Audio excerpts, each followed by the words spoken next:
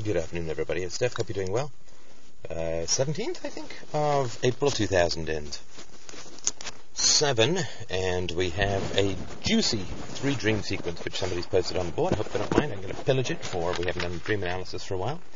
This is a gentleman who had distant and unemotional parents who could not express feeling or passion, and of course prevented him from doing the same through a variety of mechanisms which he hasn't described and which are probably a little unclear to him. So these are 3 dreams that helped him make a pretty significant decision. Dream number 1, getting rid of the shitty friends. I'm in a place that seems kind of heavenly, cloudy, bright and shiny and all of that. I'm sitting on a very large chair and looking out into a sea of faces, some of which are very angelic looking. I spot a few of my friends' faces among the crowd. Everyone is smiling, except for my friends. I start to talk without making any sound, mouth just moving, as if I'm talking, and then all of a sudden all of the faces are replaced with the faces of my friends. The scene suddenly changes. I hear a terrible grinding, growling, moaning sound, and the large crowd of my friends turn into terrifying corpses that resemble zombies from horror movies. I'm still silently talking. All of a sudden they release a collective scream / howl and begin to chase me. The only sound I make through the dream is while I'm running, I scream stop, and the zombies all die, disintegrating into dust. Then I woke up. Dream number 2, stopping, cutting. I'm sitting on a park bench in a large city, though I don't know which city it was.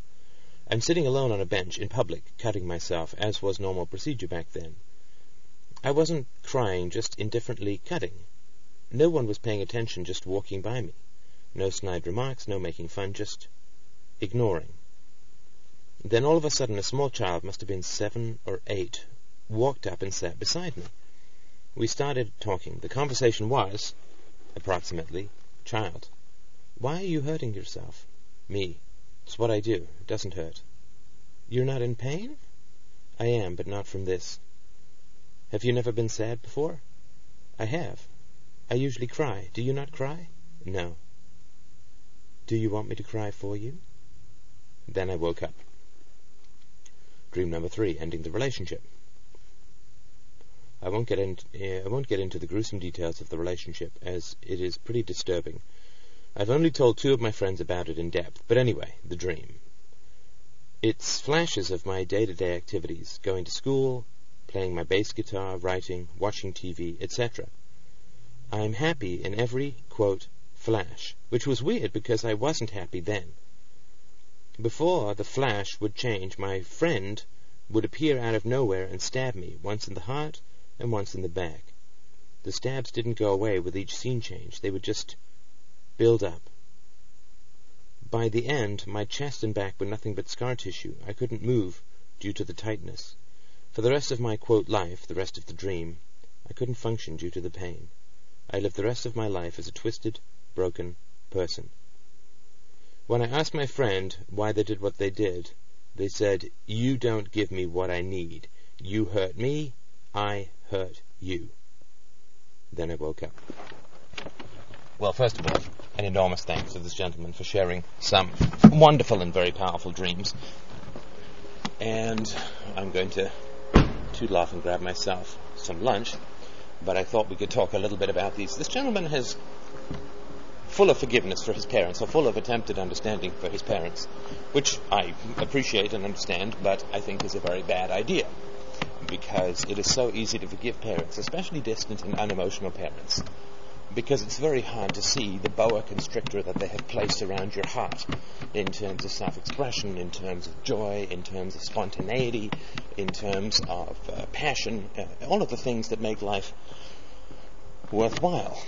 And when parents are simply inert to one's emotional overtures as a child, it is a very disorienting and very painful thing. It's a very painful experience. When we are children, we are passionate. Children are very passionate creatures. And, of course, they're unscarred in that they're new from the womb and therefore haven't built up all the defenses. So, when a child reaches out to a parent in passion, in need, in desire, in hostility, there's a connection, right? There's no... Even hostility can be something that is quite connecting. But when a child feels something strongly and attempts to communicate those feelings to the parent, when the parent does not respond, is inert, then the parent is, to the child, emotionally deceased. Deceased. You can't put that too strongly. There is a very strong literature, of course some of it is referenced in these dreams, to the undead, right, to zombies, those who have rotted and expired but still move and have the appearance of life.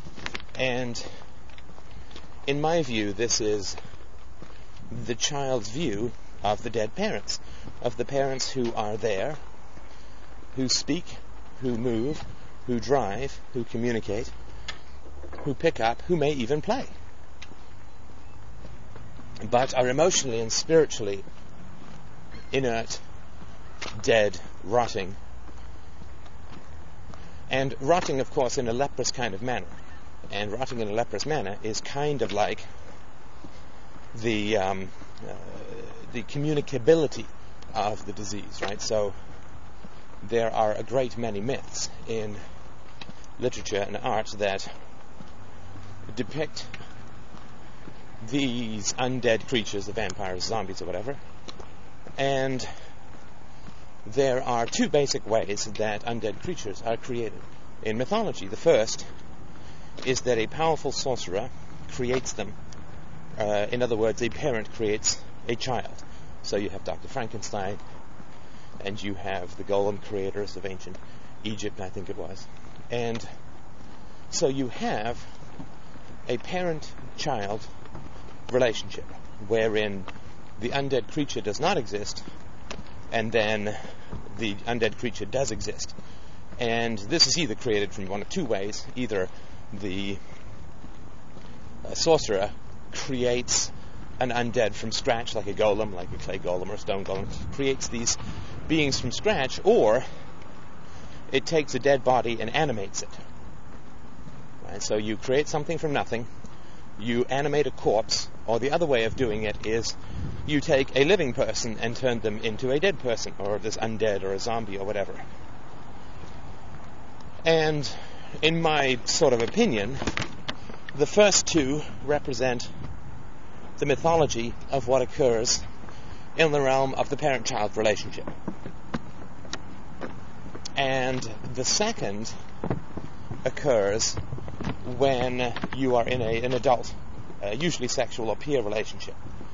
And the sexuality that is associated with vampires and so on is pretty considerable, and we can talk about vampires another time. They're an absolutely fascinating examination of the false self, in my view. We can talk about that. It's on the list of things of which to chat. But if we look at the parent-child relationship, then the parent creates, the sorcerer creates the zombie in one form or another. The parent creates the zombie.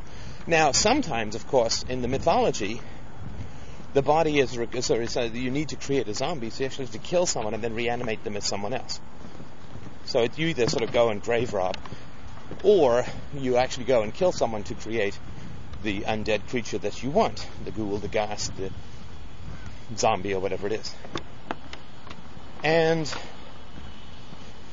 these undead are really quite fascinating. And they're common throughout. You look at the voodoo mythology of the Caribbean, and there's the undead in Eastern religions and Western religions and so on. They're universally common. And I believe that what occurs is that... here we go to the loud place. What occurs is that there are memories that children have of trying to interact with their parents, of wishing to have some sort of emotional communication or connection with their parents, as is natural for children, and this is what children do. They try to connect, they try to connect, they try to connect, they try to connect. And when their parents turn out to be inert, non-responsive, what is the child to do? Now, I think it's important to understand that when a parent does not respond to a child's emotional overtures, when a parent denies the reality of the child's emotional experience, it is not a neutral act.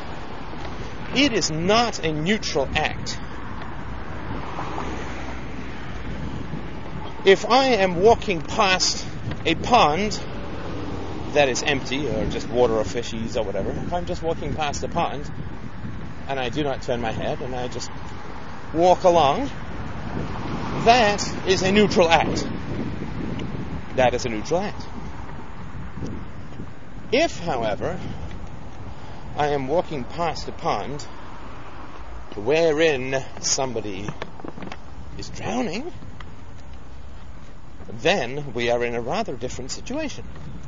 If I do not turn my head and continue to walk past the drowning person, let's say, to close the metaphor off, the drowning child.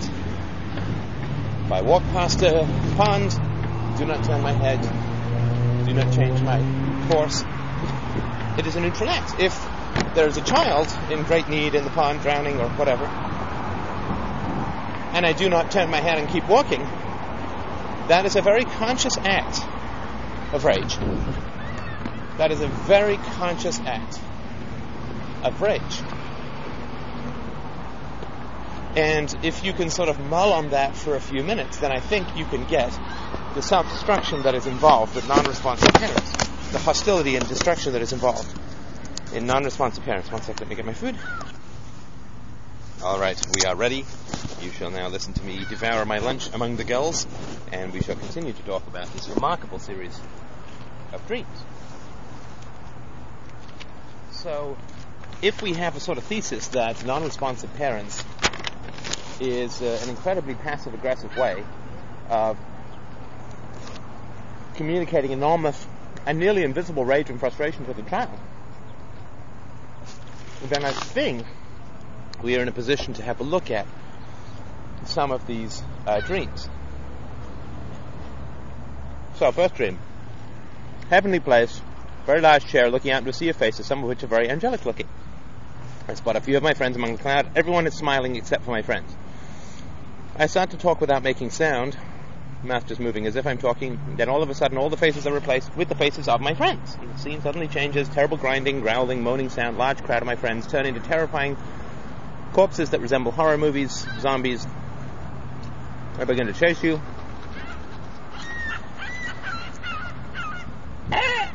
The only sound in the dream is you screaming, "Stop!"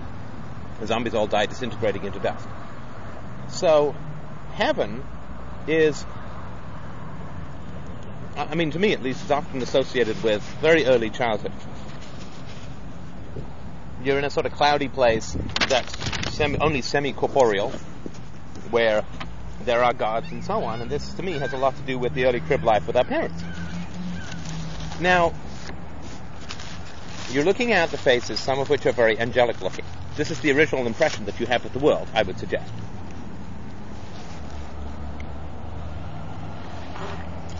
Everyone is smiling, except for my friends. Now, you start to talk without making sound.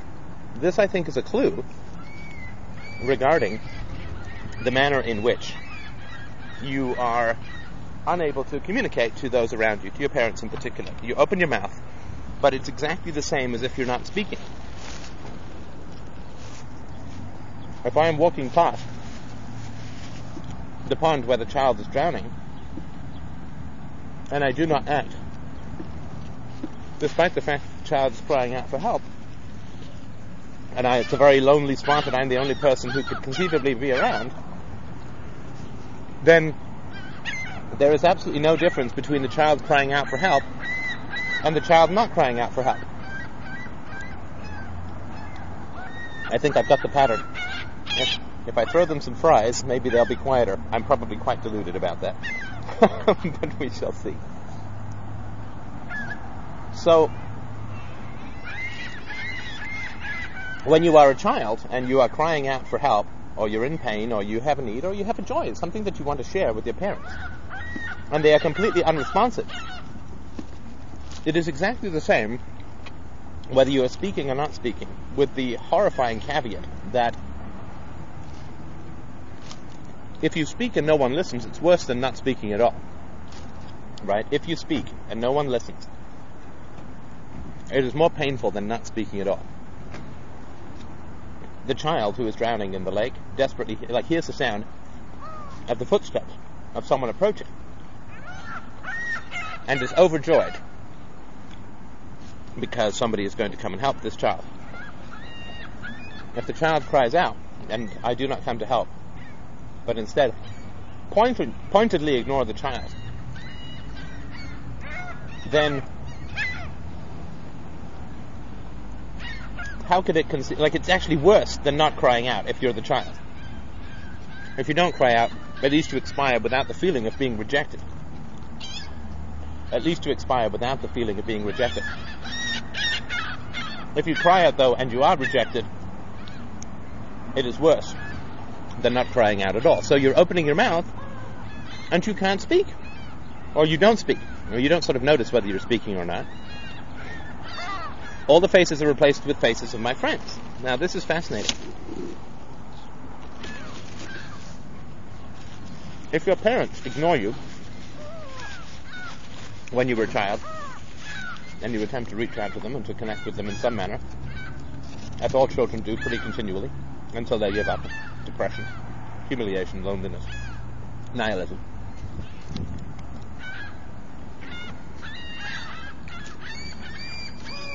Then you are stuck in the situation where contact equals horror.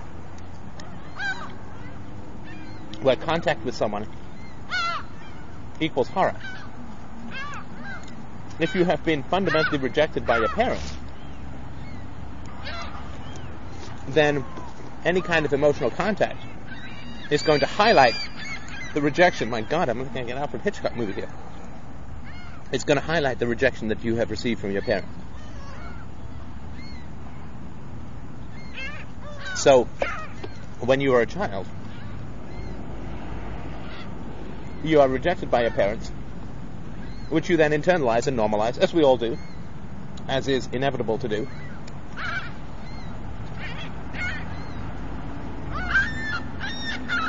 And then the problem becomes, since we have normalized a lack of connection, when we then achieve some connection, what happens? Well, when we begin to achieve connection with others after an early life of fundamental rejection from our parents, the closer we become to others, the more pain we feel. This is how this horrifying solitude forever reproduces itself. And this is how people are walled off from other people, mined into dismal and depressed solitude.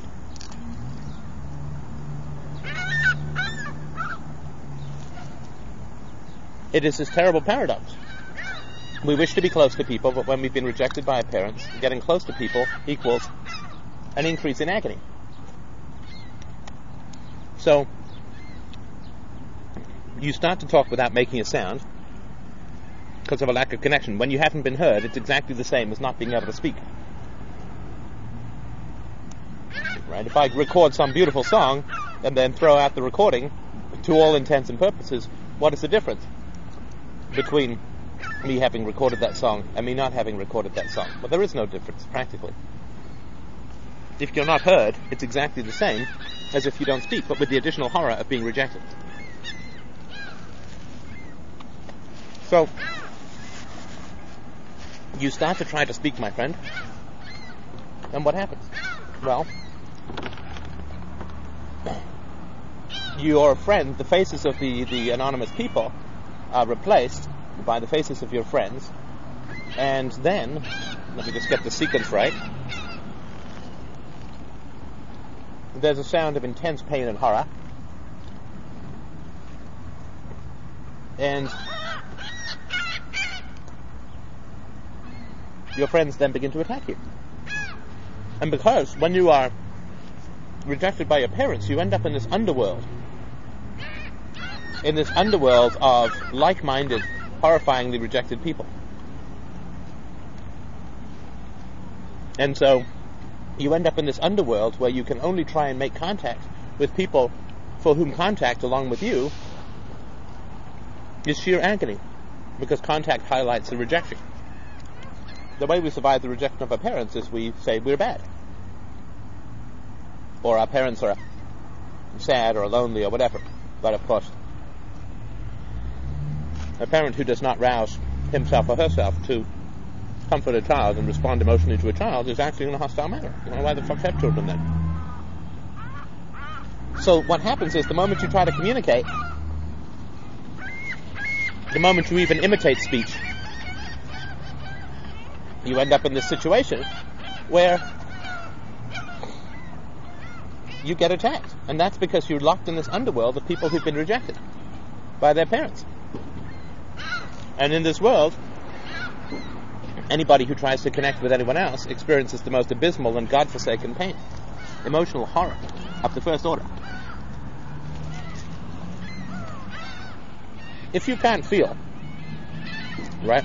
This is a very chilling thing to say, but I think I'm right. If you can't feel, and you decide to have children, why is it that you want to have children? Kind of fundamental question, right?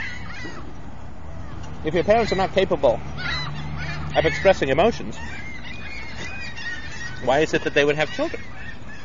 I would submit to you that the reason that they want to have children is that they wish to reproduce their own self-destruction. When you can't want anything, the only thing that you can want is to destroy one. This is the Buddhist thing. Anyway. So then you scream stop and the zombies all die disintegrating into dust, so this is the self-salvation that occurs when you realize you're in an impossible situation and you have to get out of it.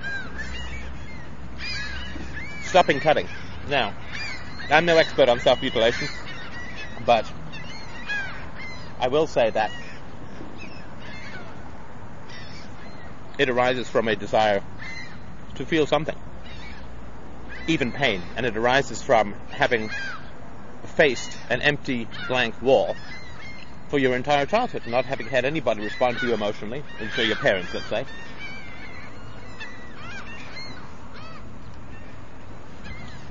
To have been fundamentally rejected by coldly depressed people. And there is a desire for the endorphins, of course, but there is just anything to, you want to get to the inside, you want to cut, you want to feel. And the only way that you can feel is pain. It is also an attempt, I believe, to substitute physical pain for emotional emptiness, right? People don't cut or kill themselves because they feel bad. Right? They cut or kill themselves because they feel nothing.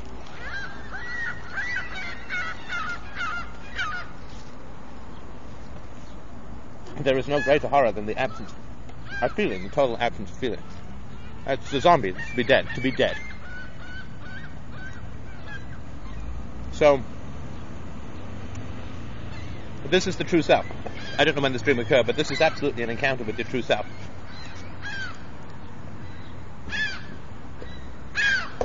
So you're cutting yourself and nobody cares, nobody notices, nobody makes any comment.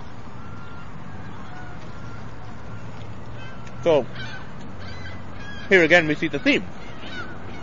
There is an emotional display, which is cutting yourself. Obviously you're doing it in public in a park bench and crying for help. Everybody's walking by, nobody responds, nobody cares, right? This is what I was talking about with the pond and the drowning child. Child says, true self says, why are you hurting yourself? Me, it's what I do. It doesn't hurt. That's a very fascinating, I don't know the detail, but I'm sure that even the remembrance of it has complexities in it. But why are you hurting yourself? The first thing you say is, it's what I do. Now that, of course, doesn't really mean anything about anything. It's what I do is a sort of meaningless statement. Why are you 6 foot tall? It's because I'm 6 foot tall. It's a tautology. But you are not rejecting the child's observation. But you are hurting yourself.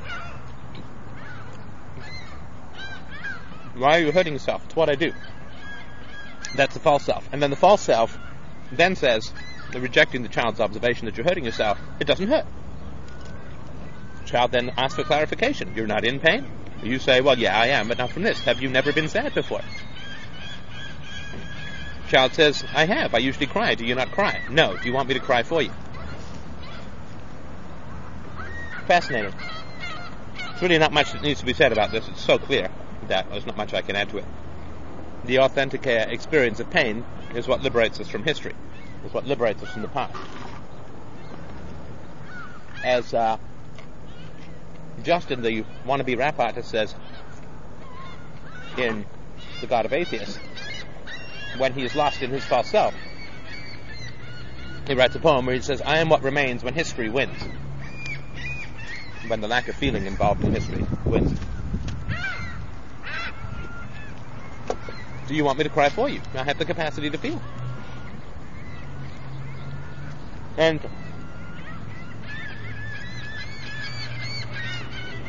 there is a child who is talking to you. Everyone who's walking around you is also themselves in enormous pain. And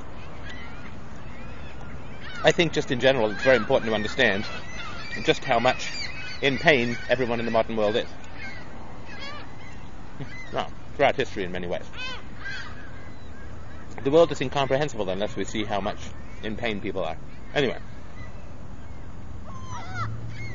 I won't get into the third dream. I won't get into the gruesome details of the relationship as it's pretty disturbing.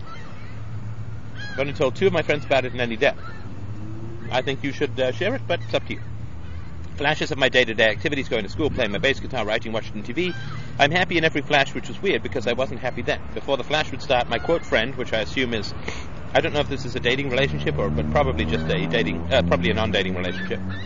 My friend, I'm happy in every flash, which is weird because I wasn't happy then. Before the flash would change, my friend would appear out of nowhere and stab me, once in the heart and once in the back. The stabs didn't go away, they'd seen change, they would just build up. By the end, my chest and back were nothing but scar tissue. I couldn't move due to the tightness for the rest of my life, the rest of the dream. I couldn't function due to the pain. I lived for the rest of my life as a twisted, broken person. So, to me, again, everything in a dream is important. Everything is important, because everything is manufactured. So, you get stabbed in the chest, in the front, and you get stabbed in the back. So basically you get stabbed in the front. Sorry, let me just see here, make sure I get the stab here. Once in the heart and once in the back. Now I don't know which sequence this is, but I think what happens is we move through time, right? Like a fish down a stream, or a pebble, or a leaf on the surface of a river. As it flows, we move through time. So there's stuff that's ahead of us and stuff that's behind us. You get stabbed in the chest, which is the front, and you get stabbed in the back. And to me, this is indicative of the fact that you get a cycle of pain. To avoid the pain of the past, you end up reproducing the pain in the future. I mean, this is the bad paradox of mere pain avoidance, which is the recipe for mental health that the false self gives us, which is not much of a recipe for anything but an eternity of pain.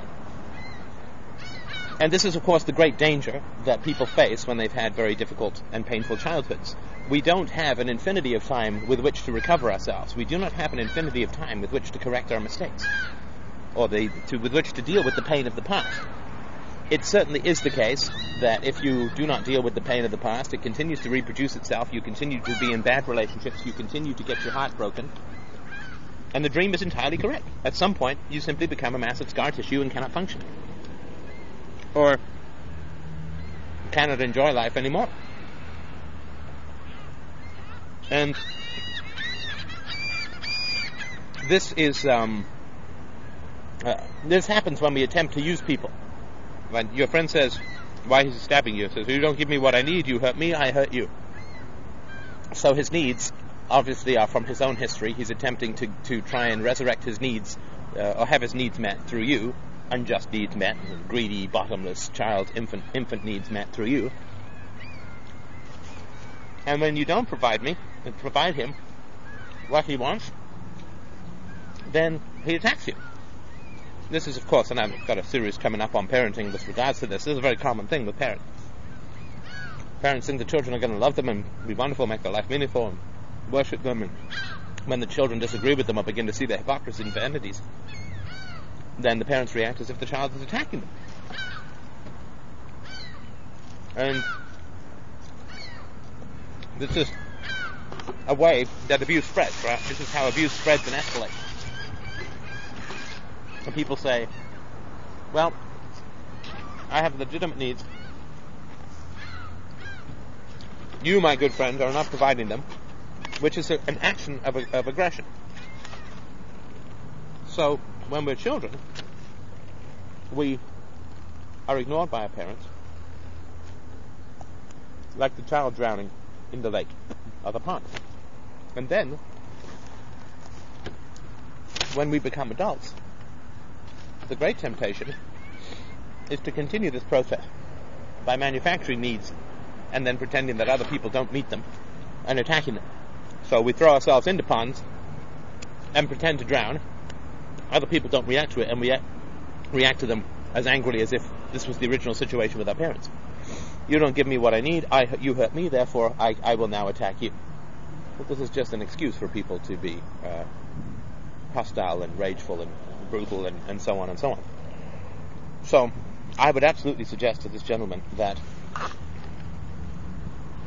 you need to examine your history with your parents. You really, really need to examine your history with your parents. You have a lot of anger, and I think that anger is perfectly justified and perfectly just. Being ignored by your parents, being rejected by your parents, is the greatest brutality, almost, that a child can experience. So I hope that this has been helpful. Thank you so much for listening as always. I will talk to you soon.